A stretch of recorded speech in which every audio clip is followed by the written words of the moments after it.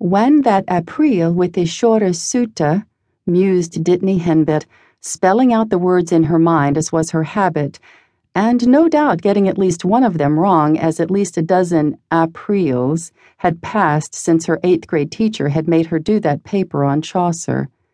The chief thrust of her argument, as she recalled, was that Chaucer wrote better than he spelled. Miss McWilliams had sniffily penned, "Too bad you don't," under the undistinguished mark she'd awarded Dittany's effort. There was no telling what Miss McWilliams would have had to say about Arethusa Monk, whose latest effusion Dittany ought to have been at home in the shabbiest house on Applewood Avenue, typing a final draft of at this precise point in time. Arethusa, who wrote strangely popular paperback novels of the Odds Bodkin Sir Percy school, was the best and the worst of clients, depending on whether it was work time or pay time. 10 minutes ago, realizing that at least 100 pages of egads and forsooths stood between her and any hope of a check, Dittany had shoved back her chair and headed for the great outdoors. A person could stand only so much. One more impeccable Mechlin lace frill falling negligently over one more strong, shapely hand, taking one more pinch of snuff from one more chaste silver snuff box, with one more exquisitely limbed ivory miniature of the beauteous but stupid Lady Ermintrude set into the lid, and Dittany would have been driven to odd Sir Percy's bodkins once and for all. That was why she was sloshing through the slush and mud with a storm coat buttoned up to her ears, a wool cap on her head, and a quiver of arrows slung over her shoulder. Very few people in Lobelia Falls went walking without their bows and arrows, not because of hostile tribes, but on account of Minerva Oak's grandmother. Winona Pitcher, as she then was, had been the first young woman from Lobelia Falls ever to attend a female academy of higher learning. During that era of ruffled corset covers and lawn sports for the gentry, archery had been all the vogue at the academy, as tending to develop the feminine contours while keeping the ankles discreetly covered. When she returned to marry Mr. Oakes and lead the smart young social set in her hometown, Winona had brought her enthusiasm with her, and here it had taken root.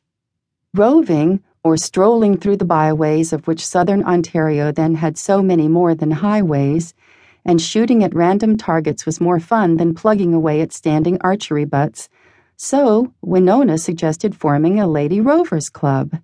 Since everybody who cared to join was already a member of the Grub-and-Stakers Garden Club, it was simpler to make a slight change in the existing bylaws and name.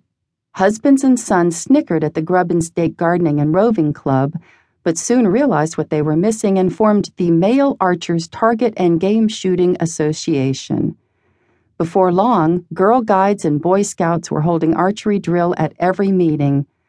By now, the sight of a tot barely out of diapers, zipping an arrow bang into the gold, was by no means uncommon in Lobelia Falls.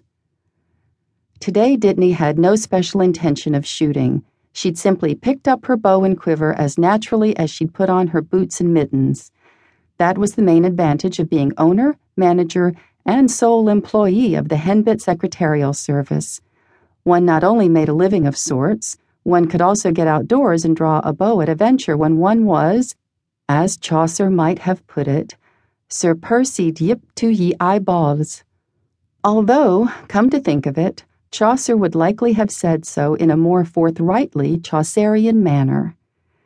Dittany couldn't imagine what had started her on Chaucer all of a sudden, unless she was subliminally comparing Cat Alley, down which she was walking, to the sort of road over which old Joffrey's pilgrims would have slogged their loquacious way.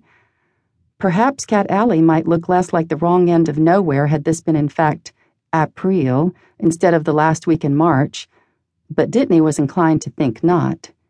She knew the laggards who were supposed to take care of the lane, and a scurvier bunch of knaves even Arethusa Monk would be hard put to invent.